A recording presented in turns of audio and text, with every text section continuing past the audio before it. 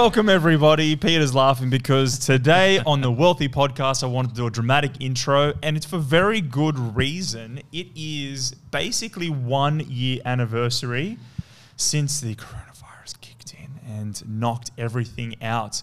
You and I were sitting in a podcast studio. Peter Escher, thank you for coming into the show again today. It's good to have you. Thank you. Good to be back. Hey, everybody.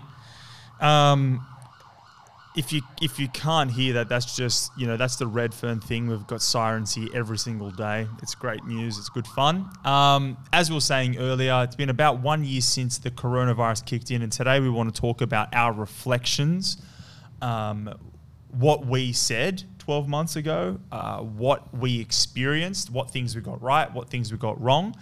We also want to talk about a whole host of topics. On the whiteboard behind the camera, we've just got a whole heap of stuff, and this might be a long podcast, so buckle in.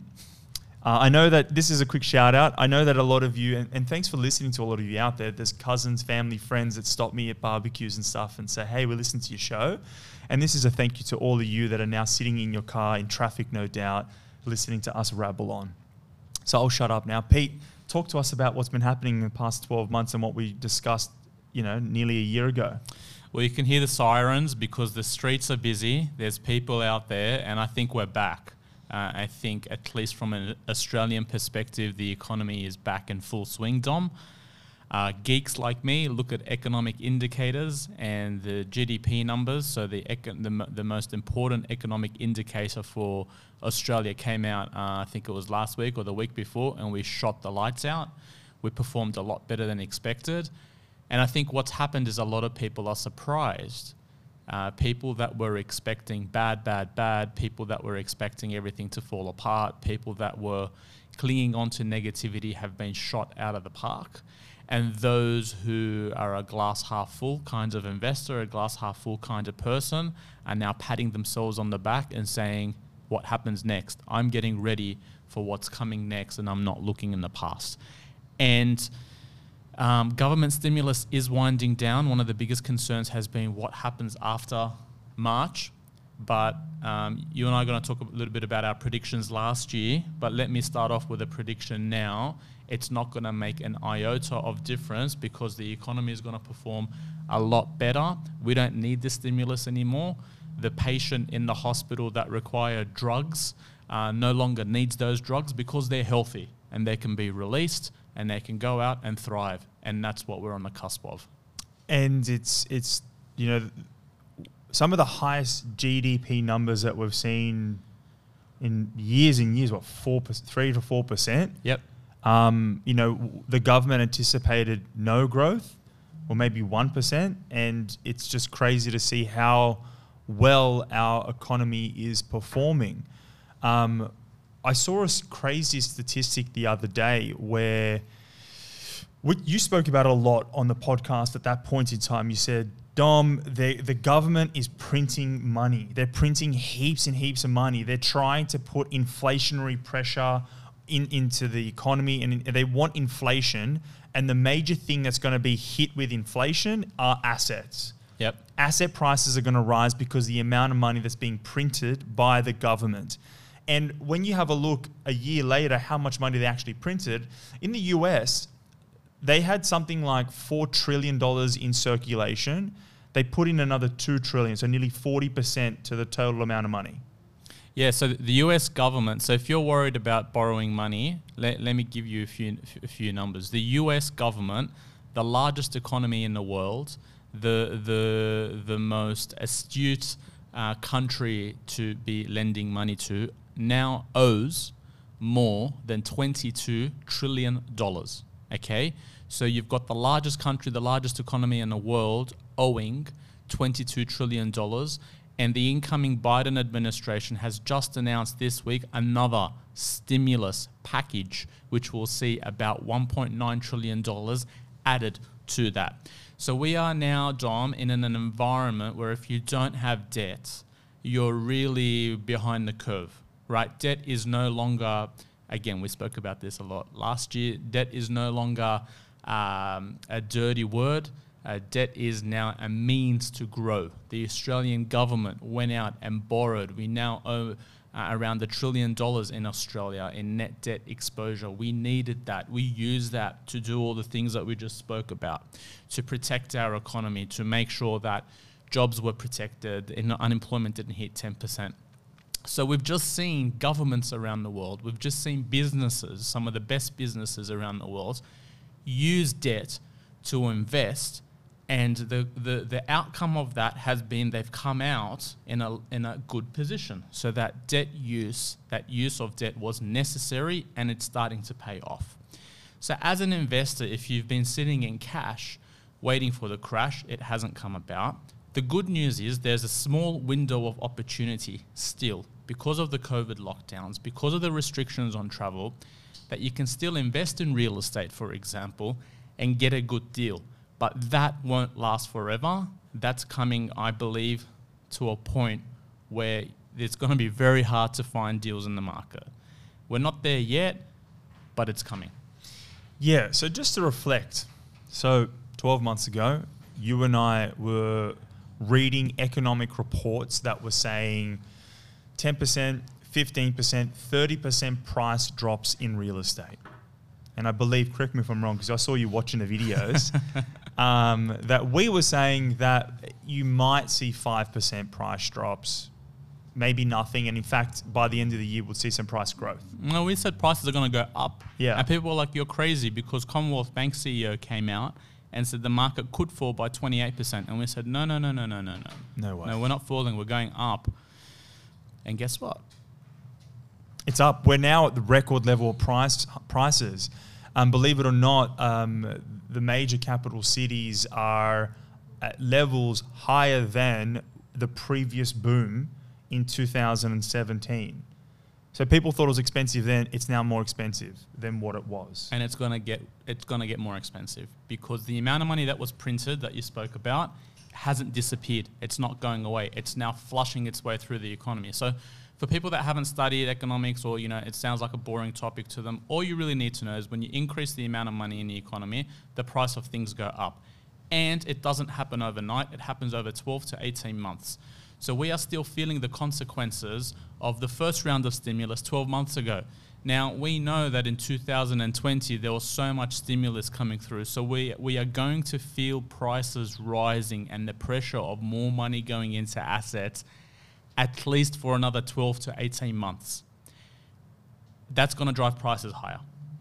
It's a simple way to think about it. If you handing money into a system, at some point it's then going to come out and people are going to spend that money in different places. And then when there's competition on those different things, that's why the price rises. And the way that the money's being spent was to encourage people to buy real estate. And that's the thing that we saw, and we're like, hey, they're encouraging people to buy real estate. Yep. That means the price is going to go up. It sounds stupid. And not just any real estate, new real estate. Because the federal government came out in Australia and offered a home builder grant, 15%, 15,000. It was $25,000. Now it's 15 grand. State governments came out and increased the incentives to brand new. And so all the incentives that the government designs to brand new, because when you build something new, it has a big economic impact to the economy. You stimulate construction jobs, people go out and buy furniture and move, and that's a big, what they call multiplier effects. And so we came out last year and said, hey, brand new's the game. You want to get into brand new because there's government stimulus, there's a lot of money coming in, and supply's drying up. We don't have cranes in the air because it's harder for developers to build. And guess what? That market's become, the government was actually blown away by how many applicants there have been for the grants. They expected this much, they came in here. So that's demand. People want to move into the market. People want to get in on the action. So that as an investor, I think you've got to stand back and say, okay, that's the past. I'm all about looking forward to the future. Yep. Right? I think we deserve to pat ourselves on the back because we were right. And I think if you go out and you listen to people, it's very important to have a look and say, what has this person been saying last year? If you're going to go out and say, this economist is predicting a 10% increase, is this the guy that said a 30% fall last year? Because if they are, stop listening to them. So when you sit and listen to the Wealthy podcast and you listen to our team and everything else, go back to our YouTube channel, go back to prior episodes and have a look at where our predictions were, because that will dictate to you whether you should be listening to us today. And after you do that, our thoughts today are that we are in the early stages of a big price move. Absolutely. You ain't seen nothing yet. So what we have seen to date is a big price move. We've seen some markets jump 20% more. Crazy. We're going to auctions now, and you heard Tom Panos last week where people are going to auctions spending 2, 3, 4, 600,000 above reserve. Crazy prices are coming in, and this is happening in two key areas. One, it's hitting houses and land first. Now, if you have a look back, this is normal. Houses are much more reactionary than units. You'll see prices increase very quickly and then prices come back quickly. They are a lot more volatile from a price growth perspective than units are. And we're seeing, it's just because people value land. They want space, and I think the coronavirus There's less added to offer. that. There's way less of it. Right? The thing that's more rare will move first. But it doesn't mean it's the only thing that's going to move first. If you have a look at how stock markets move, if you have a look last year, we had that big sell-off. You may have seen it in the news. The first companies to go up from those falls were the biggest and the best and the most rarest. If you have a look at the cryptocurrency space, Bitcoin moves massively and then everything else follows it. In real estate, it's the same. Houses move, luxury high-end houses move, but it doesn't stop there. There's a whole heap of another category that is just starting to move right now.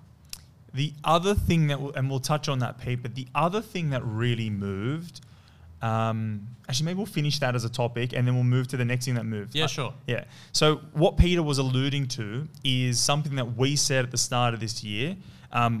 One, townhouses, because they are starting to move already. There's land content. They bridge the gap between an apartment and a house where you do have some strata, and it's good because they look after the block, they look after the building. There's a sentence of care and maintenance, and there's an all-important piece of grass for your kids to roll around on and kick a soccer ball. So you're going to see townhouses move in price, and then everyone hates when we say this, but apartments are going to grow. Apartments are the game for the next 12 to 18 months. I don't care if people hate it. If you want to make money, listen to it. Apartments have not moved. They will start moving, and let's talk about why. Think about this. And some of you may have heard me say this before, and I stole it from Peter. People want to live a good lifestyle. Parts of that lifestyle is what you live in. So how many bedrooms, how nice the kitchen is, what view you have. But also a part of that lifestyle is where you live. Some people want to live in Potts Point. Some people want to live in Parramatta. Some people want to live in the eastern suburbs. Some people want to live north. These areas are only affordable at certain thresholds. For me to buy a house in Coogee, it's $3.5, $4, $5 million. To go and rent an apartment or buy an apartment, it's going to cost me maybe $1 million, 1.1, 1.2. So apartments are the clear affordability option within the Coogee market. And I'm using Coogee just because that's where I live there. It's a great example. It's such a nice place to live. And 0.1% can afford to live in a house. 20 times that can afford to live in an apartment. Yes. What's going to happen? People are going to gravitate to what they can afford. And what happens when house prices start to rise, what will happen in the next 6 to 12 months, you will start to see banks getting a little bit scared. Because this is great for banks, because banks lend to houses, they want prices to go up, right? The worst thing for a bank is if they've lent all this money and house prices are falling. They want it to go up, but they don't want it to go up too hard, because if it goes up too hard, then you're going to have an overreaction, and then we all know what happens, right? So they want it to go up, but they want to contain it. They want it to be gradual, nice, safe. So what they do is they limit the amount of money you can borrow. Today, floodgates are open. Go for gold. They're going to start saying, whoa, let's pull back a little bit. Once they pull back and you can no longer borrow 900 grand, you can only borrow 700 grand, guess what? you're not going to go and buy a house. You're going to go and buy an apartment because there ain't no houses anymore at 700 grand, right? So people are going to be forced into apartments because of affordability, and the banks will force people to make that choice. And that's why in the next 12 to 18 months, that's a segment of the market which is now just starting to move. Hasn't moved because the borders have been closed. When migrants come into this country, they usually come into an apartment. They come and gravitate, as Dom said, to areas that are beautiful, like Coogee in Sydney, and centres like Parramatta and Strathfield and Liverpool and Bankstown, and that's where they want to live. They want to live close to amenity. They want to get to know areas. They want to stick to what's safe, secure, restaurants, food, universities, all that sort of stuff. Then they start to get creative and they go out in the suburbs, and then they design their life in a house or whatever. So once the borders open up, once migration starts coming back, you're going to have a double whammy. Banks trying to push people into apartments, more affordable, and the demand for apartments from new migrants starting to increase. And that's going to have a big price impact.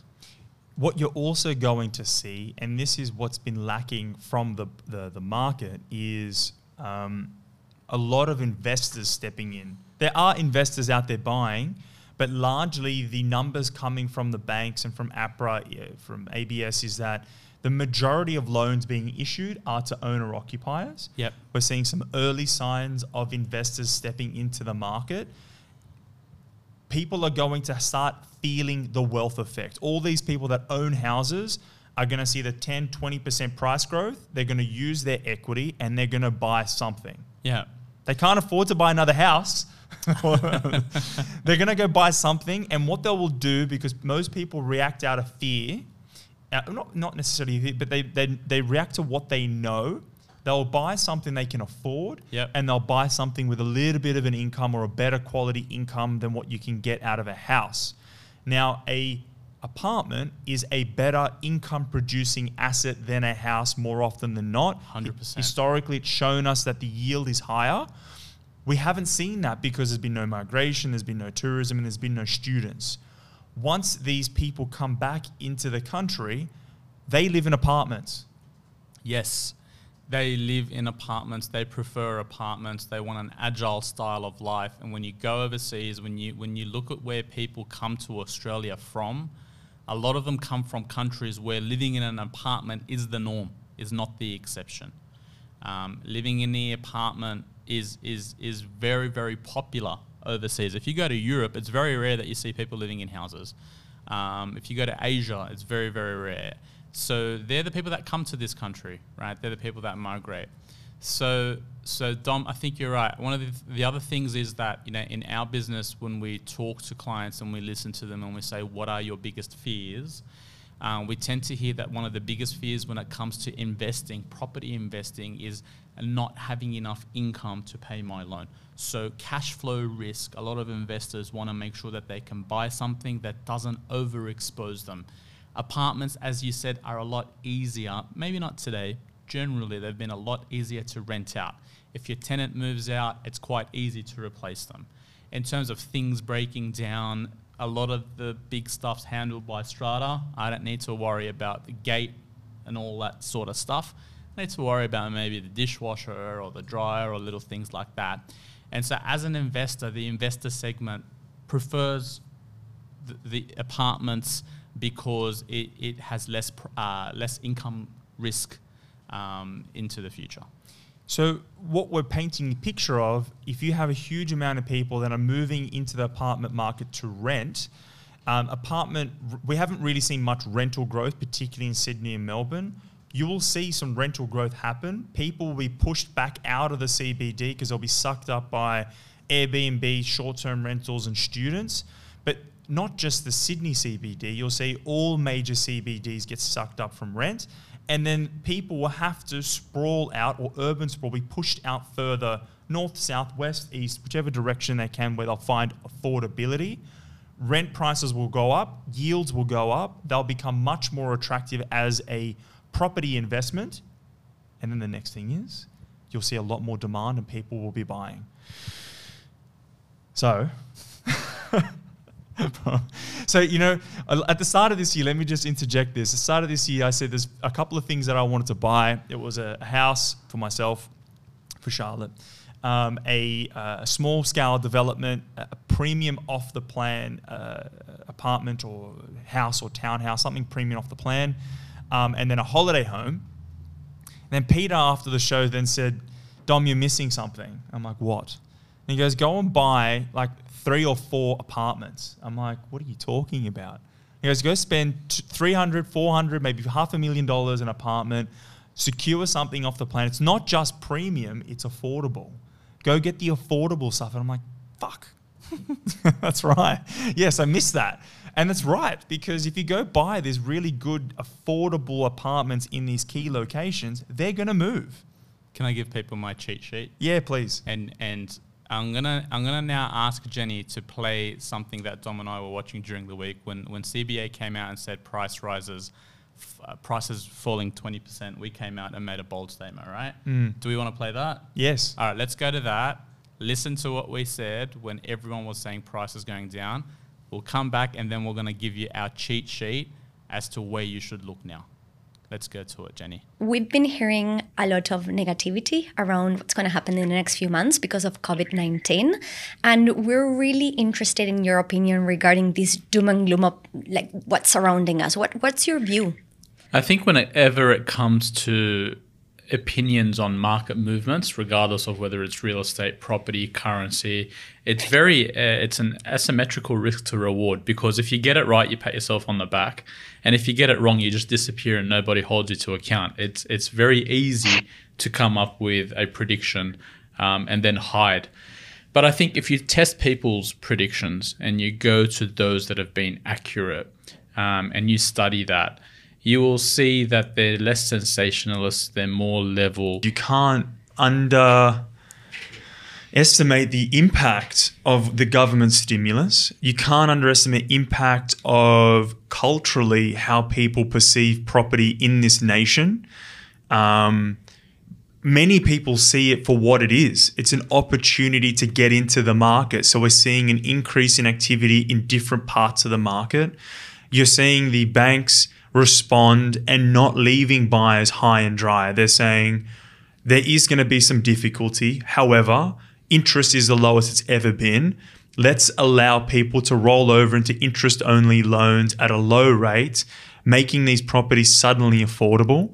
And where we do have a government that's invested in property, be it a good or a bad thing, that's probably a debate for another day. But as soon as they saw that, hey, construction's going to come off by many thousands of homes, they're like, shit, that's about 10 to 13% of our economy is in construction.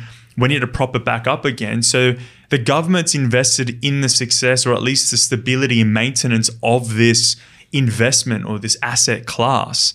So that tied in with people's inherent want to own, to buy their own place, to have, you know, their cave, if you will, their place of security.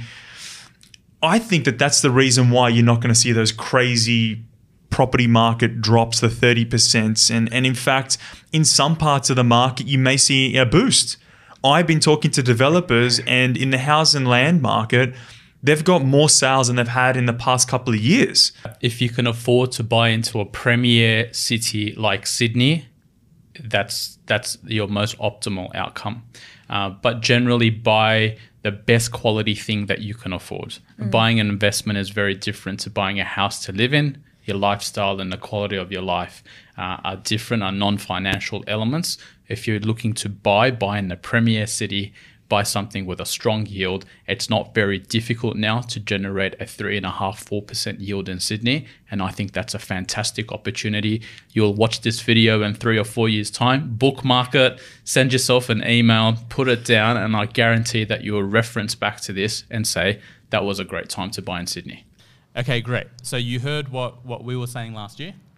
The proof is in the pudding. Here's a cheat sheet for me personally, right? You might be different, but I think you and I are on the same page. Sydney, you want to be buying $600,000 to $700,000 price point. Anything below is usually of an inferior quality, right? It doesn't have access to infrastructure and everything else, and it's at an affordability band. So 600 to 700 grand in Sydney, whether it's an apartment or it's a townhouse, I think that's a nice price point. Anything above is probably already run a little bit. You're a little bit late to the game. Anything below, inferior, too far out, it's cheap for a reason, which is what Tom Panel said last week. There's issues. Melbourne, I think 450 to 700, 750 grand is the game. Yes. You can get such beautiful 2-bedroom apartments, 4-bedroom townhouses, 3-bedroom, 3-bedroom townhouses, 4-bedroom homes. There's choice. So Melbourne, anything within that price band, you get more value. You don't have to start at 600. You can start at 450 and find something good. That's it. For me, game over. That's the price range. That's where I think I'm going to get great growth 12 to 18 months. We're boring when we say this. We're not telling you. We know, by the way, that Darwin has performed well. We know that Western Australia has performed well. We know there's double-digit growth happening in these other states. But an element of what we try to do is just do the simple things well. Blue chip, good quality assets, take no risks with unnecessary risks with mining booms or short-term market movements. We're looking at this as buying good value today, something that will get you some growth in the short to medium term, but more importantly, what's going to perform over the long term and what's going to be less of a headache for you. So we're saying this cognizant of the fact that there are other markets. We're just choosing not to jump in all of them. We can't play in every space. Yeah, our style, we've got a style, we stick to our lane. Other people have different styles, good on them. We pick the style that we're most comfortable with, that we fundamentally believe in, and when the proverbial hits the fan, we are comfortable with. I don't know what will happen to Darwin if one of the biggest employers leaves. I don't know what will happen to mining town ABC or regional town that is everyone's fallen in love with regional. Regional, The regional's been cheap for a reason, right? Once COVID, the pandemic, people come back. You walk through the streets of Sydney now, it's so busy, right? Everyone's complaining about how much traffic. It's coming back. So this whole regional trend, I don't know, right? I don't like it personally, but other people like it and they've got different choices to me. I like to stick to my lane. I see Sydney, Melbourne, Brisbane at some point in a cycle. If Brisbane wins the Olympics, it's game on. Here we go. Because we know exactly what happened to Sydney. I stick to these three. I stick to the certain price points. Whatever happens everywhere else, I don't really care. Yeah, and look, we do have stock in other markets. We like some things in Canberra. There are things that we are paying attention to. We're talking broadly. An important thing that Peter just discussed is regional, because earlier on I said there was two things I wanted to discuss. One that was house prices and houses move fastest. The other thing that's been performing very well is regional. You've got places like Byron Bay, like 30% price growth. You're seeing other regional or satellite cities that are performing extremely well. Over the past 12 months, I think they had something like, as an average, 8 or 9% price growth. And then CBDs had like 4% or 3 to 4% price growth. I think you should pat yourself on the back because you called it last year. You called the whole lifestyle move and when you were saying these things, it was early stage COVID and you saw that as a trend and that's materialized. So I think that's evidence that for some people, that works. Right? But what's your view on it now? Do you think it'll continue or the game's over? It won't. We're going to see, you see these spikes in price growth in smaller markets because you're dealing with smaller numbers. So if you have an average market or a regional city where there's an average of 100 transactions and then Sydney loses 1,000 people and then you see the transactions then go up to 150 and then you've got irrational people moving into the market that don't know the local dynamics and they pay overprice. 5 guys buy a house in 6 months and pay 200 grand more and the median price goes up 30% and the newspaper says median price up 30% in this suburb. You go look at the numbers, it's 5 houses, right? And last year maybe 3 houses sold. Yeah, that's exactly right. So I think that there's certainly value there, and I think that if you are a more mature investor that's bored with winning and you want to try and take a risk and beat the market, go for it. That's a recipe for disaster. When you're when a good, safe, secure 600 to 700 grand investment is too boring for you, and you want to do more, I think you need to stand back and say, am I becoming too greedy? What's happening? Because the best investors in the world, if you have a look at them, they build wealth over a period of time. When it comes to investing, unless you've got a great business that in a couple of years you build great value with, or you come across something that's intergenerational, usually in real estate, steady pace wins the race. And so you need to think about consistent returns, not just what happens next year, what happens in between year 20 and 25, because you're going and usually getting a 30-year loan. That's exactly right. So on that regional point, I'd say, yep, there is value. Yes, we called it. And do I see value in the long run? I would suggest for the vast majority of people, stick to blue chip, stick to CBD, stick to high population, stick to areas where there's lots of varied employment opportunities, and don't overcomplicate it, because as soon as you do, the more moving parts, something will break. Okay, where do you want to take it now, Pete? We've spoken about what we saw. We've spoken about some of our predictions. We've discussed that, we believe that apartments are certainly going to have a good run with townhouses. We said stick to CBDs. Economy's performing well. Yeah. I know what I want to ask you. Oh, okay. I'm gonna write down what I want to talk about. No, you go first. No, you go first. Okay. So, what we're seeing some really good performance, and one of the biggest risks that we believe over the next 12 months, because already clients are talking to me saying, "Hey Dom, I'm scared that it's performing too well. The market's going to break. The prices going to drop, and when are they going to drop?" And the question that I want to say is, what are the biggest risks that you see coming to the market? And do you think that it's likely to happen over the next 12 or 24 months?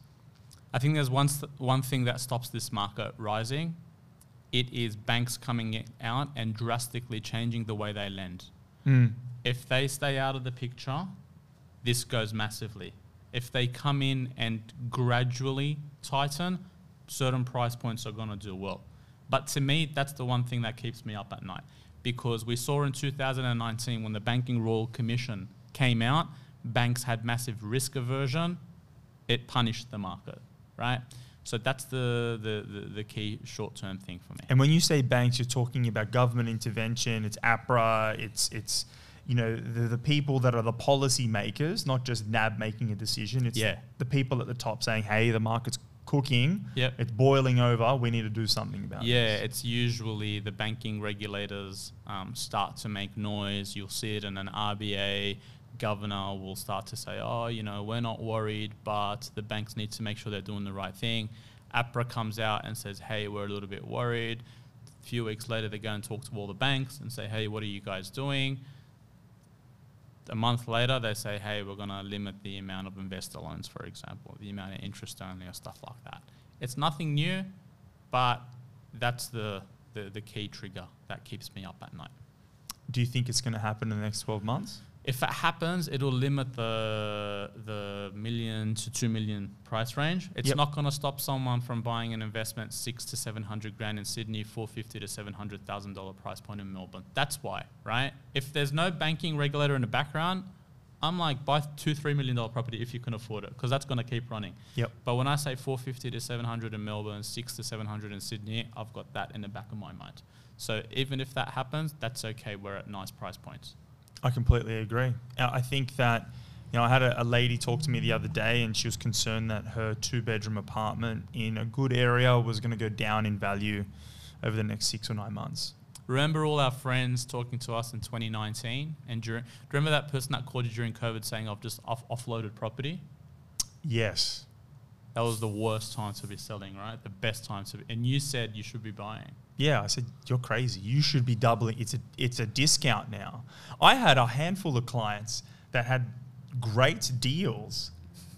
Great deals. They were buying $650,000 4-bedroom houses in the southwest of Sydney.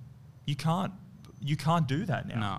They're 750, they're 850 now. Yep. I had a couple of clients that listened to me, and they're very happy. They've done really well, and kudos to them, and they deserve to do well because they backed themselves in a time that was difficult. They didn't overcomplicate it, Yeah. and they're now going to reap the reward. It's 100K, and the projects aren't completed. They're just, It's 100K up until today, plus what's coming. yeah. Hey, I want to talk to you about something that I think people should be aware of, and that's one of the things that happens, particularly to new investors, or if you're early in your investment journey going from your second to your third, is that you listen to people, right? You listen to your friends at the cafe, family at the barbecue. You've got your ear out. And what happens, Tom Panos spoke about this last week, is that there are these people that will always put doubt into your mind. I remember in 2009 when I bought my first property, my boss at the time spoke about how when the first home buyer's grant goes out, you better watch out.